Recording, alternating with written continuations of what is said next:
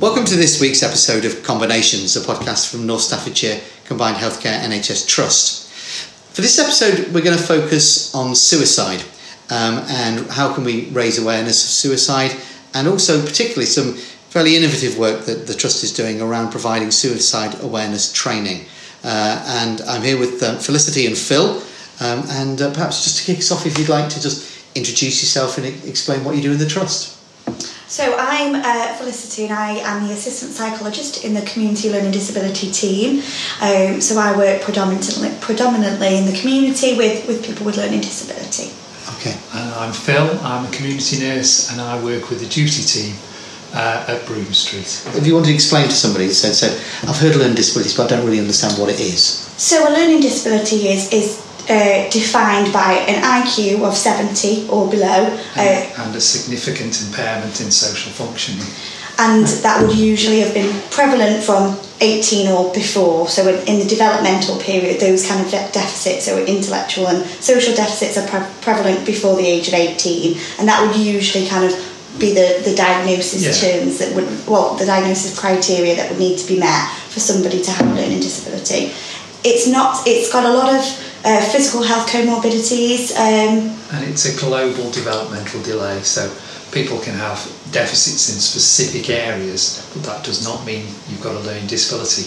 It means you've probably got a learning difficulty, and that's the difference. And unfortunately, those two terms have become interchangeable, especially in America, where they talk of learning difficulties when they mean learning disabilities, or sometimes they'll talk about learning disabilities when they mean learning difficulty. So a learning difficulty will be a deficit, inability in a specific area. So dyslexia could be classed as a learning difficulty, whereas a learning disability is a global developmental delay that affects all parts of a person's functioning.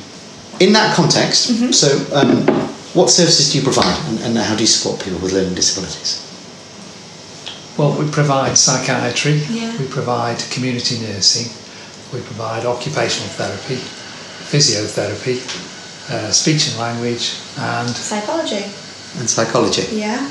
Okay. So we're a multidisciplinary approach, multidisciplinary team. We work within people's homes or within residential support services, or people can come here and have assessments and interventions here.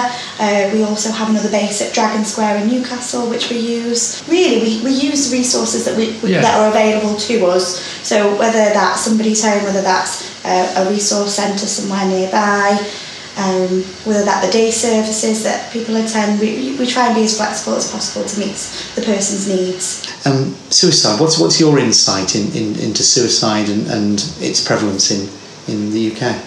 I think talking specifically around our client group, so in the learning disability community team, suicide and self-harm risk in general is under-researched, so the figures around how prevalent it is really unknown. The risk factors associated with suicide, things like social isolation, feeling helpless, not knowing support numbers and not having support networks available, are actually really, really high in our client group. So with people with learning disability are often quite isolated, they often need support with communication, they need support kind of seeking external support and help.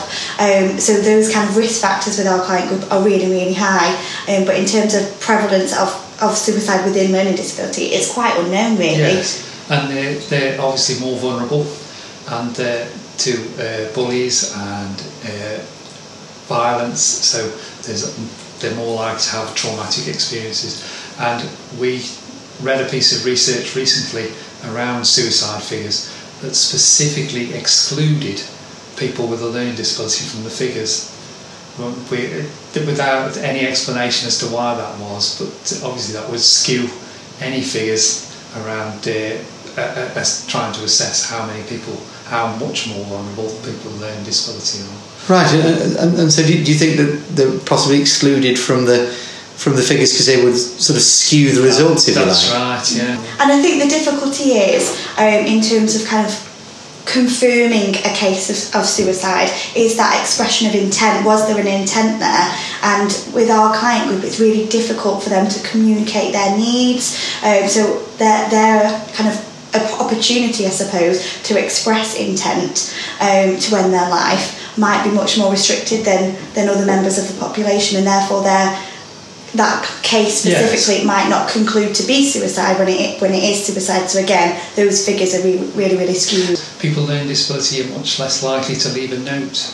Yes. Because of the literacy problems that they experience, and it can often be seen as accidental because it's assumed that we read another study that said people with learning disability were less likely to commit suicide because they didn't have such deep feelings as other people. And that gives you an idea of just how under-researched it is and how much prejudice is out there. And these aren't really old studies, they're relatively recent studies. Right, now, so I want to come on to suicide awareness and specifically suicide awareness training. You actually went on some training that's sort of generic, if you like, isn't it? Generic suicide awareness training. Was that for health professionals and primarily, or was it across the trust? It was across the trust for health professionals. Yeah. I suppose initially the training talked about emotional distress in general, and it spoke about the need to build a therapeutic relationship and be compassionate around that emotional distress. It highlighted risk factors associated with self-harm and suicide. It talked about an evidence-based way of assessing those risks, so that there was consistency for people accessing the services around how that risk was assessed, and it provided resources around interventions that targeted those risk factors that it highlighted. What are the risk factors associated with suicide? It looks at a broad range of things. Things like hopelessness. It focuses a lot on that. It looks at suicide ideation, so whether someone's thinking about how often people are having thoughts around ending their life or harming themselves. It looks around the intensity of those thoughts, whether somebody's made plans around those thoughts, whether somebody has the means to carry out the plans that they are. How easy they find it to resist those thoughts, how likely they are to act on those thoughts, and that gives you a pretty reasonable grounding onto the various criteria that they're looking at. Okay, and that's and was it training you to be aware as health professionals of what to look out for and how to diagnose or something? If that's not the right word. Yeah, so it basically, the training was to help clinicians to assess this specific risk around self-harm and suicide in an evidence-based and consistent way. So previous risk assessments look at suicide and self-harm risk as a tick box, do you experience any suicidal ideation, yes or no, give us a little bit more detail around that. The difference with the Connecting with People training is that it looked at those things within a continuum, so it looked at whether somebody had suicidal ideation or self-harm thoughts, and kind of how often those were occurring on a day-to-day basis to show the fluidity within that. Right. Okay. And did you think that was a particular strength of the training? Did that make it? Definitely. Oh, absolutely. And then resources that matched that assessment, so they flowed seamlessly in from one to the other, so that you came out with a comprehensive plan to help somebody manage their own emotional regulation. I think the difficulty is with suicidal ideation or thoughts of self-harm is that when they occur, somebody's in such a state of emotional distress and they feel that that's what they need to do to cope with that distress or an escape in a situation. The continuum, rather than a check yes or no, allows people to see that actually those thoughts are more fluid. They're not concrete, they can come and go, so they can be really intense at times, but other times they feel that they can resist them also, and that fluidity within that continuum helps people to see that not only are they having those thoughts, they've had those thoughts previously and they've kind of flowed in and out, and can help them to kind of, I suppose, see progress for the future. That's a really important point, is being able to measure your progress and being able to see visually that your suicidal ideation may change and may reduce with the resources that have been provided. So what were the resources? What tools were there? So basically they're a set of intervention tools, I suppose intervention guidance for clinicians to look at somebody's internal resources, so their own coping mechanisms, whether they've kind of had those thoughts in the past, what things they've done, what were helpful, what contacts they had, what support they had at those times, what distractive mechanisms they have. So they look at that from an internal point of view, from the client that's presenting with these thoughts. And then they look at that more systemically. So they look at what services are available from the community, from third sector organisations that they can contact, who can they use to kind of offload this emotional distress, where can they go. Emergency. Yeah. So what can they do when those feelings are so intense that they're very, very difficult to resist at that time? So where can they go to get instant help? And then those longer term strategies to manage that suicidal ideation. So one of the concepts, like Phil's just talked about there, one of the concepts that Connecting with People introduces something called the Bank of Hope.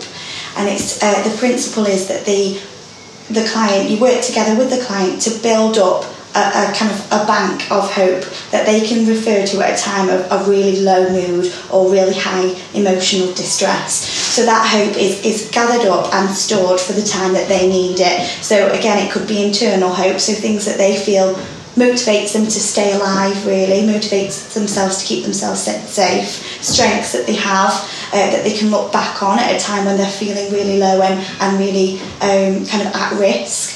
It looks at emergency hope, so things like photos of loved ones, positive quotes, environmental factors, so things like moving medication, for example, into somewhere where they have to pass a photo of a loved one, a positive quote, a locked cupboard, so that it gives them the opportunity to break that suicidal ideation, break that chain of thoughts, and offer them a little bit of an extra safety period.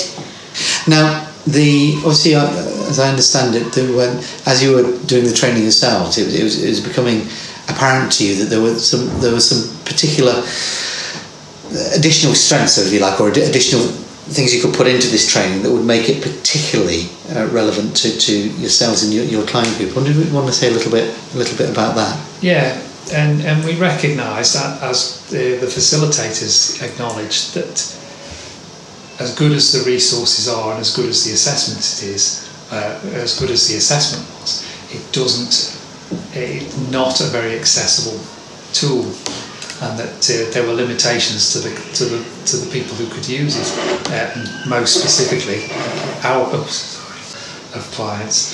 And that's where we began to look at the easy read, visual aids, anything to break it down to its simplest form, so that so it became accessible to the most people. And then we also began to recognise that this would also be a useful resource for other groups, children, people with other cognitive impairments, people who are in such emotional distress that they can no longer think clearly, and who can think clearly when you're in that frame of mind. So that would allow them to access that tool very simply and very easily. I think the training is fabulous. It's evidence-based. It provides assessment and intervention tools that can be used by clinicians consistently, and is based on research around the risk factors, what's been helpful, what's not helpful. The difficulty is it is quite complex. So, for example, the Bank of Hope, it's quite a difficult concept. So, like Phil said, what we did is we worked at kind of adapting those complex concepts, I suppose, the language that it uses, simplifying that down, adding in visual aids to support that simplification, adding in more practical responses. So, for example, with the Bank of Hope and the emergency hope that we've talked about around photos of loved ones, what we've done is go to the client, our service users' homes, and look at what emergency hope could be put in place to allow that additional support for people that probably struggle at that time. Well, anybody really, to struggle to think logically at that time around practical strategies that they could put in place that would maybe distract them or break that chain of thought at that time of heightened emotional distress. Well, we adapted it, and then we took it to the for follow-up. We have a Connecting with People forum, which we meet monthly, and we would take that, our adapted tool. We showed the people who had also attended the training and went to the forums, and they gave us further suggestions. They showed us where it could be refined a little bit more, and then they also gave us that valuable feedback, and they saw the value in that resource and how it could be used within different disciplines within combined healthcare. And the service users that we've been using it with have been heavily involved in adapting it, because they're the ones that are using it, so they help guide us to see what's helpful, what needs a little bit more clarification, what needs further kind of visual support, what needs to be simplified a little bit more. And we've been working alongside service users with the tool, assessment and intervention tools, to help guide kind of any adaptation so that it can be accessed by our service user group, and, like Phil said, potentially further than that. And with one simple caveat, that whatever adaptations we made to it, it would always retain the integrity of the original material. How long did it take you? How long did you work on it? It took us quite a while. Yeah. It took us a couple of months. Yeah, we finished the training in November, I think, last year, and we worked on adaptations pretty much straight away. Yeah. And then I think we were able to get to a stage where we could use it with our service users around February, March time. Yeah, that'd be about right. So, yeah, and again, the thing... Four months of work and working with service users and refining it and bringing it to the group. And when time allowed, of course. Yeah, along with the capacity. And what's been the reaction? What's been the reaction from your service users? Well, the service users who've used it have found it really, really useful. We have seen some really quick gains from someone who's felt safer after just 2 weeks of interventions, just from the emergency hope that we put in place. Fantastic. Now, listen, there's another aspect of this, isn't there? Because as I understand it, just last week you were down. Was it down in London? Did you go down? You were down presenting in front of the Health Service Journalists. I understand we've made the shortlist, haven't we, for a HSJ award this year? We have. Do you want to tell me a little bit about that? So myself, Felicity, and Dr. Ruth Richards went down and met with the panel for the HSJ awards. Ruth was invaluable, and we were glad that she came with us. And we presented our idea to the panel, and we were grilled quite closely, weren't we? They stopped us mid-presentation because they had so many questions that they wanted to ask, and they also allowed us to overrun due to the number of questions they had that they asked us. I think one of the things for me presenting with Phil and Ruth was the passion and the confidence that they talked about the adapted tool with, and how valuable it is currently within our service user group, but the potential that the tool has for wider client groups, because it's such an under-researched area. I mean, we've got such hopes and future plans for evaluating the tool in a lot more depth, but what we wanted to do is kind of broadcast the positive adaptations that we've made, and start to highlight some of the significant changes it's made to our service users. And get a recognition that to make it, because we've made it accessible to as many people as possible, we're saving people's lives, and that's what it comes down to. It sounds a little bit melodramatic, but that's the fundamental essence of it. And if we can save more people's lives by making it more accessible, then that's what its purpose is. Yeah.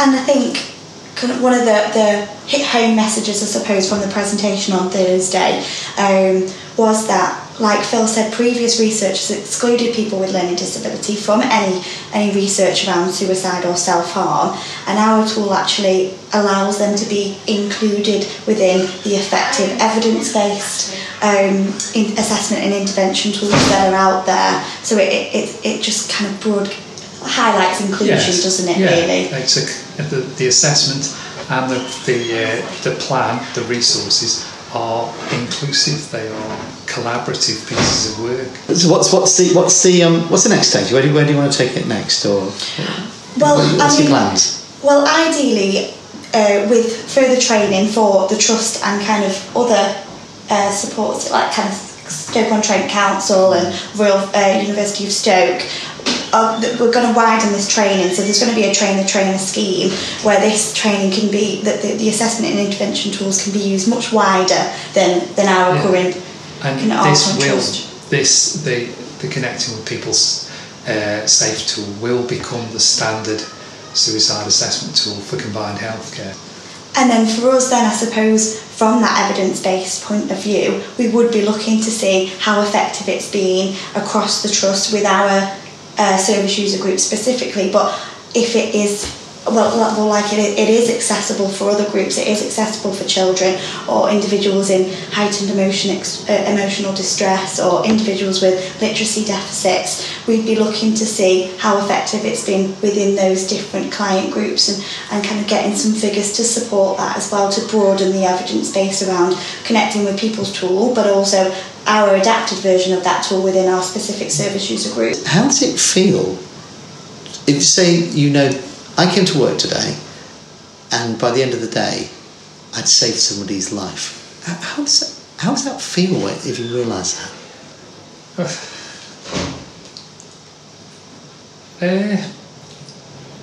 You've really put me on the spot now. I have no answer to that. To use the example of the service user who is only on their second week of using the SAFE tool, to go the first week and him to disclose the amount of suicidal ideation he had and the frequency of it and the intensity of it, and the fact that he'd got a workable plan, and then with putting in the emergency hope, using that compassionate, collaborative approach, and then going back the next week to find that his suicidal ideation had reduced, and he was more hopeful and he was more positive and he could see a future. That is a very, very satisfying feeling. It's very rewarding. Yes. I think for me it's the collaborative approach that these assessment and intervention tools allow. I think that it's about empowering somebody to see the fluidity in those thoughts and highlighting times that they've coped with adverse experiences and really, really challenging emotions, and allowing them to be involved in putting those coping mechanisms and emergency hope in place that enables you to feel that you do it together. It's not something that you've done for somebody else. You've worked with that person to help them to keep themselves safe. They've identified their own solutions and the things that have worked in the past that have kept them alive.